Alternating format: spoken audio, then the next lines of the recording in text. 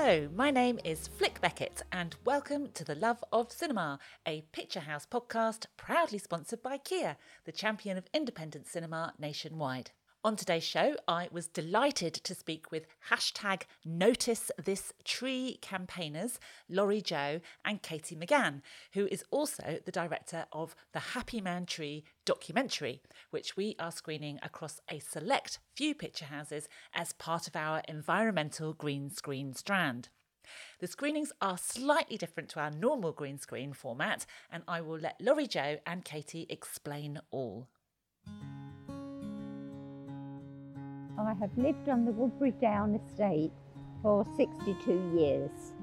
My boys grew up here and they went to the local school, and of course the tree is part of our history.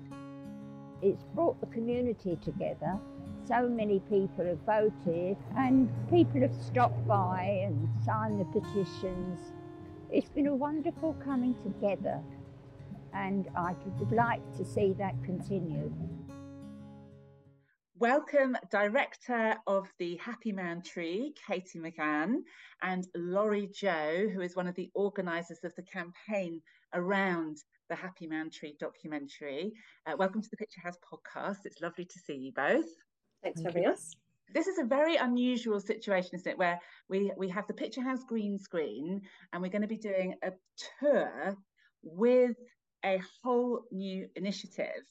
So before I invite Katy to talk about the Happy Man Tree, Lorie-Jo, I'm going to ask you to tell our listeners what this is all about, what's going on, starting with Finsbury Park.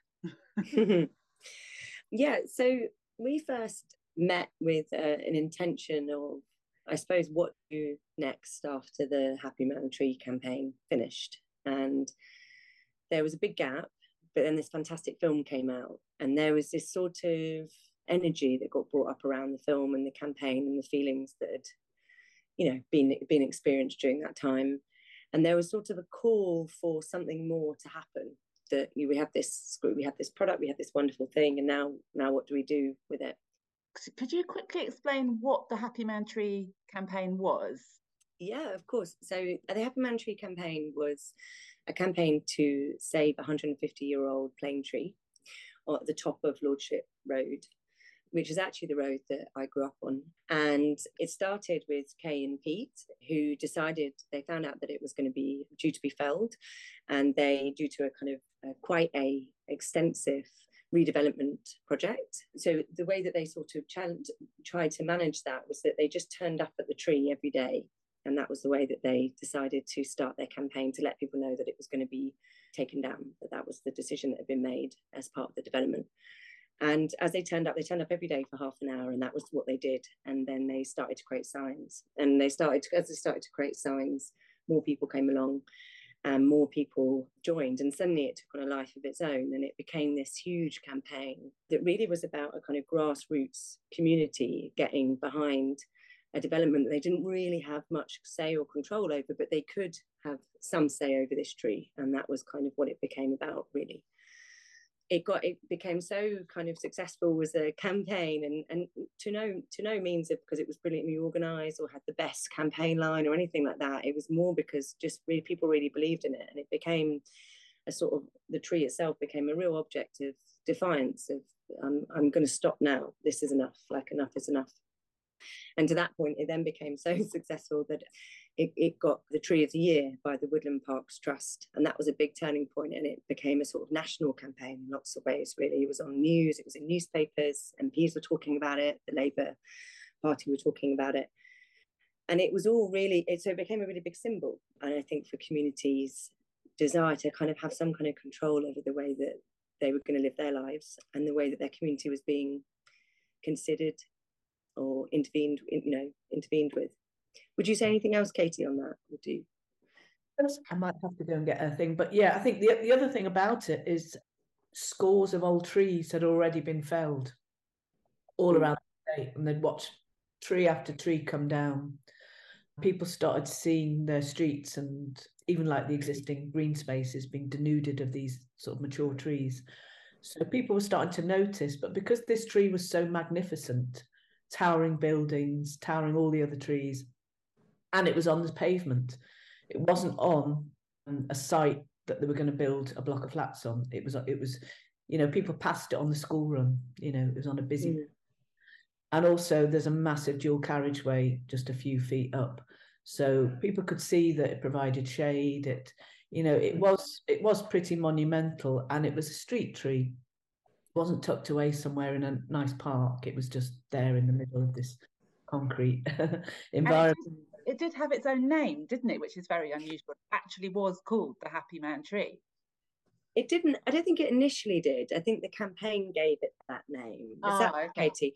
Because it basically stood outside the Happy Man pub, which had been a pub at the centre of this development for decades and decades, and was a real kind of central part of the community. And it's directly outside that. So I think when we went to see it initially, you'd see the tree, and then you'd see the tree, the Happy Man. And I think for the campaign, I think it was also this kind of slightly ironic statement around this tree's, you know, symbolising the happy man, but actually, you know, it potentially being destroyed was the kind of, that was at the core. So I think that's how it's got its name. And tell me about this hashtag Notice This Tree and intervention number 1 and onwards. Yeah, where did that all come from? So my background's in performance art and in kind of curation of performance, and I sort of entered into this project with Katy as the director, and Pete as the kind of campaigners and driver of the next phase of what we want to do. And a big kind of question that came up was, whenever there's a move towards making art, often I find that means it's a desire to connect, a desire to hold space for feeling something that you might find difficult to feel, or it might be a desire for a collective experience, you know. So I got brought in because there was a kind of not quite sure what the next bit might look like once we had this film made, and there was kind of talks of putting the film in a warehouse and having an exhibition and things like that. And we sort of slowly came around to the realization that actually it had to be a project that its very heart had the essence of the campaign in it as well. And the campaign was community-based. It was completely open. Anybody and everybody could join into the campaign. There was no hierarchy. There was no social kind of constructs going on, none of that. And for me, having come from art training for many years, all of that does exist in the art world. You know, there is a boundary to going into a gallery. You lose people by doing that. You lose people by calling it an art exhibition. You lose people by calling it performance. You know, people go, oh, no, I'm not into performance actually, but I am into whether that tree is going to fall down or come down. So I think for me, it was about how can you create a structure of things which is core and key to the methodologies and the heart of the campaign, and keep it as open as possible, whilst also creating something that borrows from all the wonderful parts of the art, performance and theatre world. There is more, which is simply really about how intentional can we be here? What is our intention? And being really clear about that. So it's not quite, you know, because we're not actively at the moment, the intervention part is really about what next and how do we want to live. It's not necessarily about the kind of desires to save a very specific campaign. The Happy Man Tree was very much about that. So it's a bit more about a kind of systemic approach in lots of ways. So we wanted it to be intentional, and a big part of my role was to come, and continues to be, a kind of curator role, really, in the sense where I'm coming in and going, what do you want to make people feel? What's the outcome of this? And sort of directing the best way to be able to do that whilst keeping the kind of, I suppose, kind of activism really, and the feelings of loss as key inspiration for it.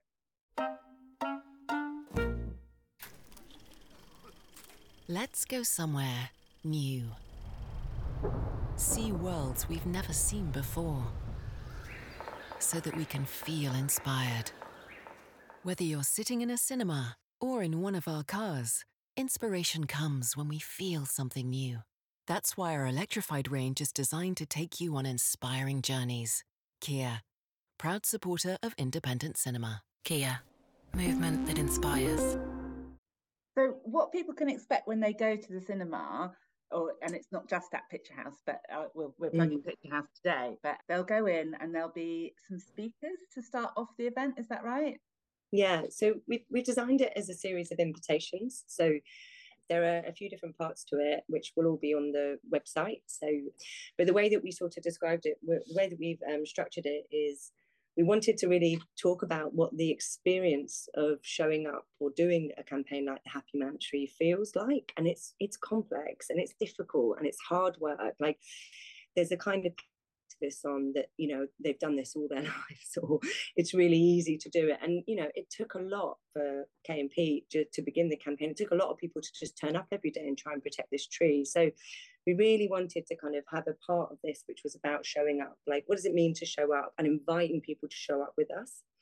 So the first part of it is about showing up within, asking people to walk from a tree that they love, that is at risk potentially, and meet us at the cinema. So what's nice about this is it's an invitation to not just come see the film, but to maybe think about and behave, perform in different ways that get you to a collective space, which is the screening, in a particular mindset. So the first part is about showing up. So it's about intentionally walking to the cinema, where you will then have people who will also have bought there and who want to tell their stories about other campaigns that they may be actively in, or maybe are about to start.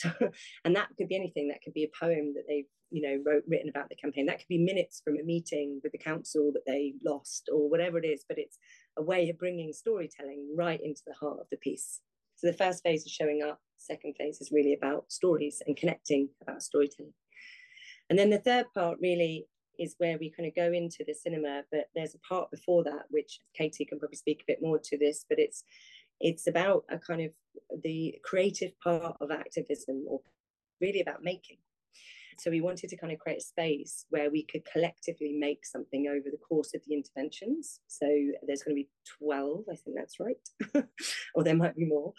And each time we wanted to invite people to bring something to add to a tapestry that then gets built or made in this sort of collective, creating something, because there's so much creativity in making and activism in the banners and signs and you'll see there's a whole archive of things that got made in and around the Happy Mantry, which were beautiful pieces of work, really. And then you hear our story. So our story is, Katy, I'll let you talk about this really, but the our story bit is about the film, but also about a sound piece that Katy's going to talk to. But I'm so excited about it, and I'm so excited about the amount of thought and time that's gone into putting this event on for you all. Yeah. So Katy, come in and tell us what you're going to be doing at the intervention and what that means for you, and then we'll talk a bit about the documentary as quite a major part of the event as well. Okay, so I suppose there's lots of elements of the film and the making of the film and the distribution of the film that doesn't really have a beginning, a middle and an end, if you like. You know, the film is about my interest in nature, my interest in trees. I'm still part of other campaigns. So we just wanted to reflect that this film sits kind of within a sort of community and kind of general activism. It's just sort of an element, and it's designed to bring people together and to reflect and discuss, as Lorie beautifully put, you know, just think about how we should be living now and in the future. You know, activism and filmmaking can be very lonely and I think it's really nice when, you know, the thing about film when it's finished and activism, it brings people together and you sort of feel less lonely. So because we're seeing this, you know, this beautiful tour around UK cinemas, we thought it'd be nice to bring those elements of community and activism and craftivism, if that's not an awful word, with us. Mm-hmm. So in terms of like the making side of things, we've kept all the banners. There's some beautiful embroidered cloths, beautiful embroidered cloths. There's, you know, just some absolutely gorgeous artifacts, and we've kept them all, and hopefully we might put a few of them on display. But we thought it'd be nice to invite people to contribute sort of squares of cloth with either writing on it or embroider whatever, anger, love, whatever emotion they want to represent. And we're going to sort of stitch them together, and this will sort of grow. So each place we go to, this sort of long banner that we can kind of roll up and take with us will develop and evolve and capture stories in the same way that Laurie explained about people coming together and having the opportunity to share stories. And in tandem with that, we were thinking it'd be nice to have a sound piece.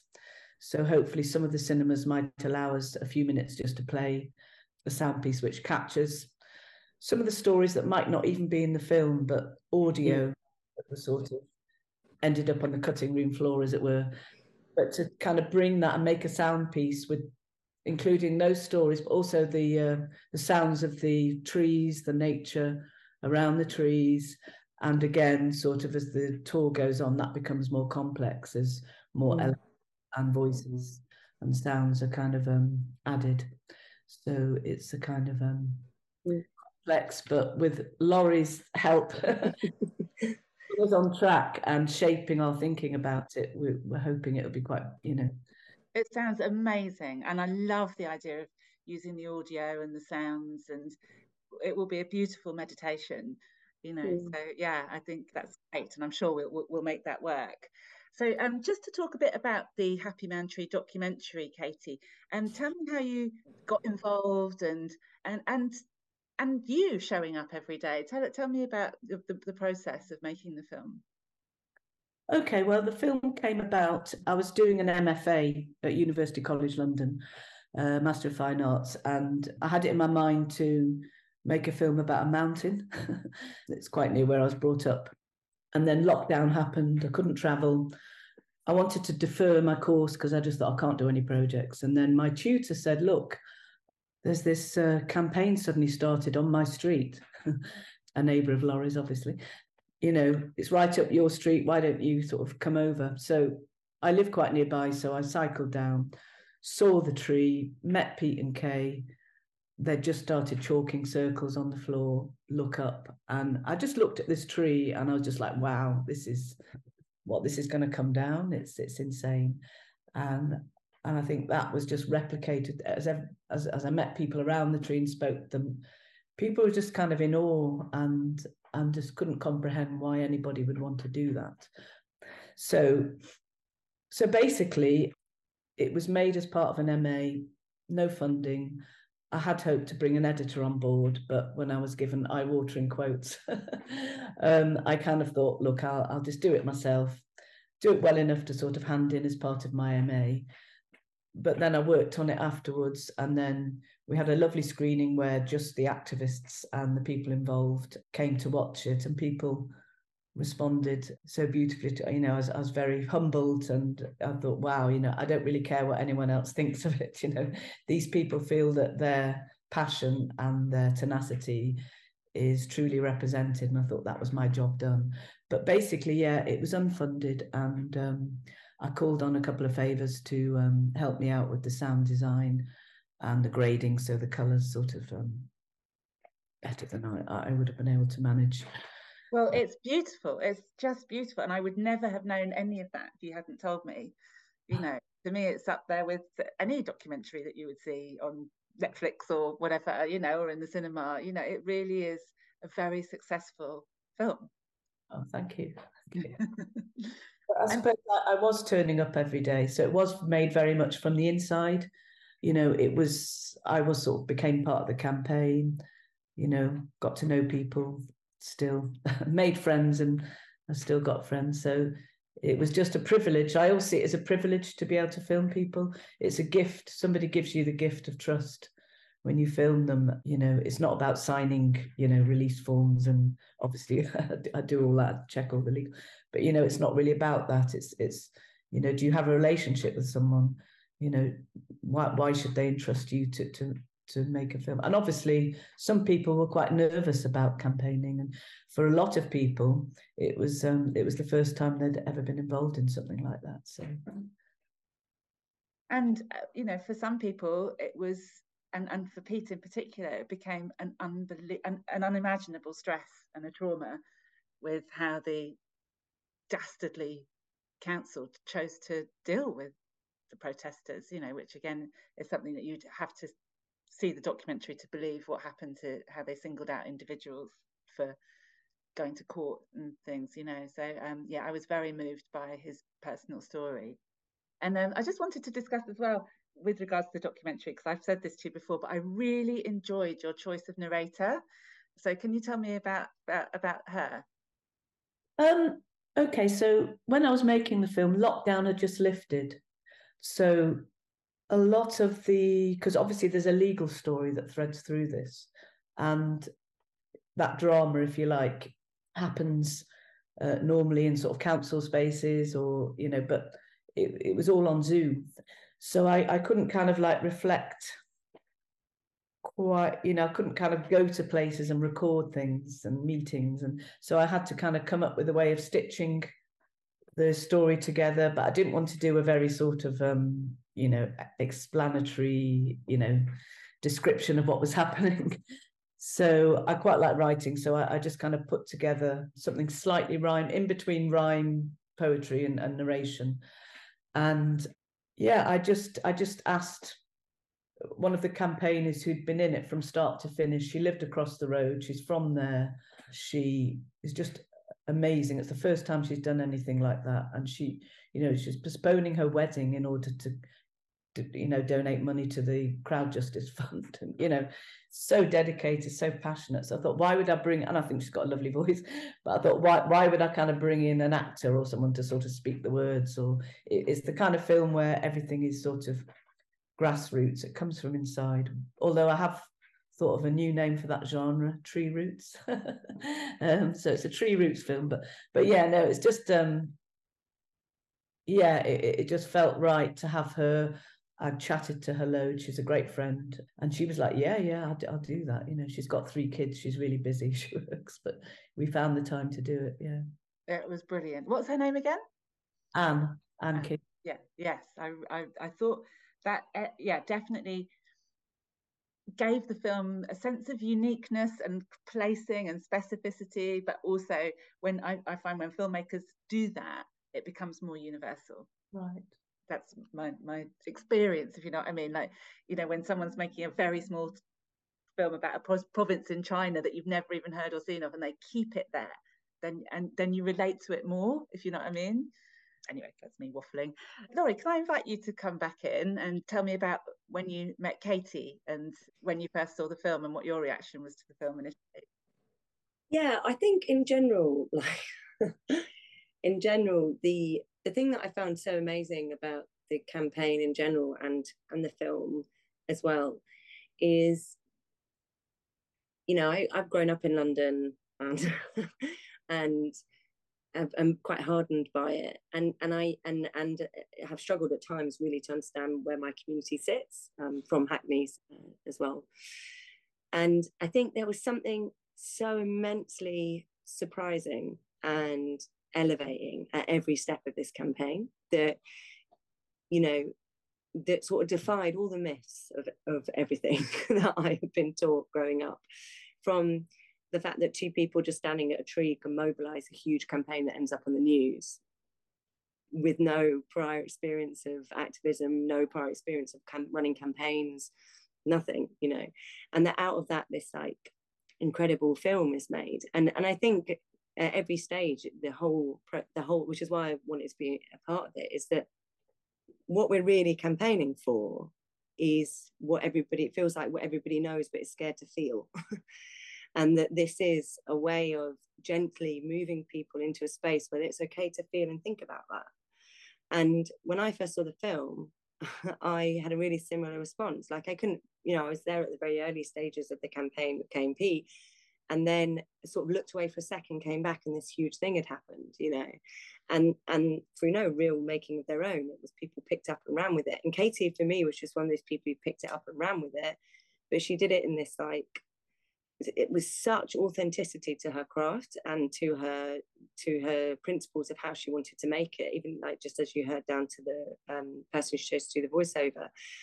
And I think there's an honesty to the filmmaking, and there's just enough craft in there to pull you along, and like in the sense that it's not over engineered, you know, there's like, it really feels like something that has been made and, as Kate said, born out from within. It's not like trying to be too flashy. It's like, it feels like it bleeds you know, the happy man tree in it, really.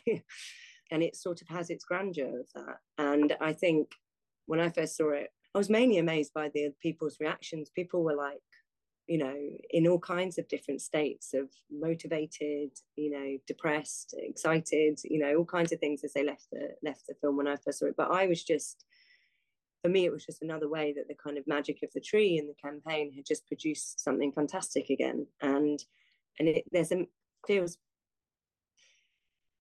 like a kind of common theme, really, for people involved, that when they make something, it tends to be pretty amazing. So yeah, I was incredibly impressed by it, and also very excited to be working with Katy on anything else and what she wants to do. So well, thank you so much, Lorie-Jo, and thank you, Katy McGahan, for joining me on the Picturehouse podcast today. It's been an absolute pleasure to speak with you both. I'm so excited that this is happening at Picturehouse Cinemas. It's from November the 30th at Finsbury Park. That's the first one. And then it's going to go, there's going to be a few other cinemas throughout the UK, but it will be sort of monthly appearances, space by month, isn't it, between picture houses, to give you a chance to roll out the campaign and let people join. So yeah. But I'll put details on the webpage. Amazing. Thank you very much. Thank you.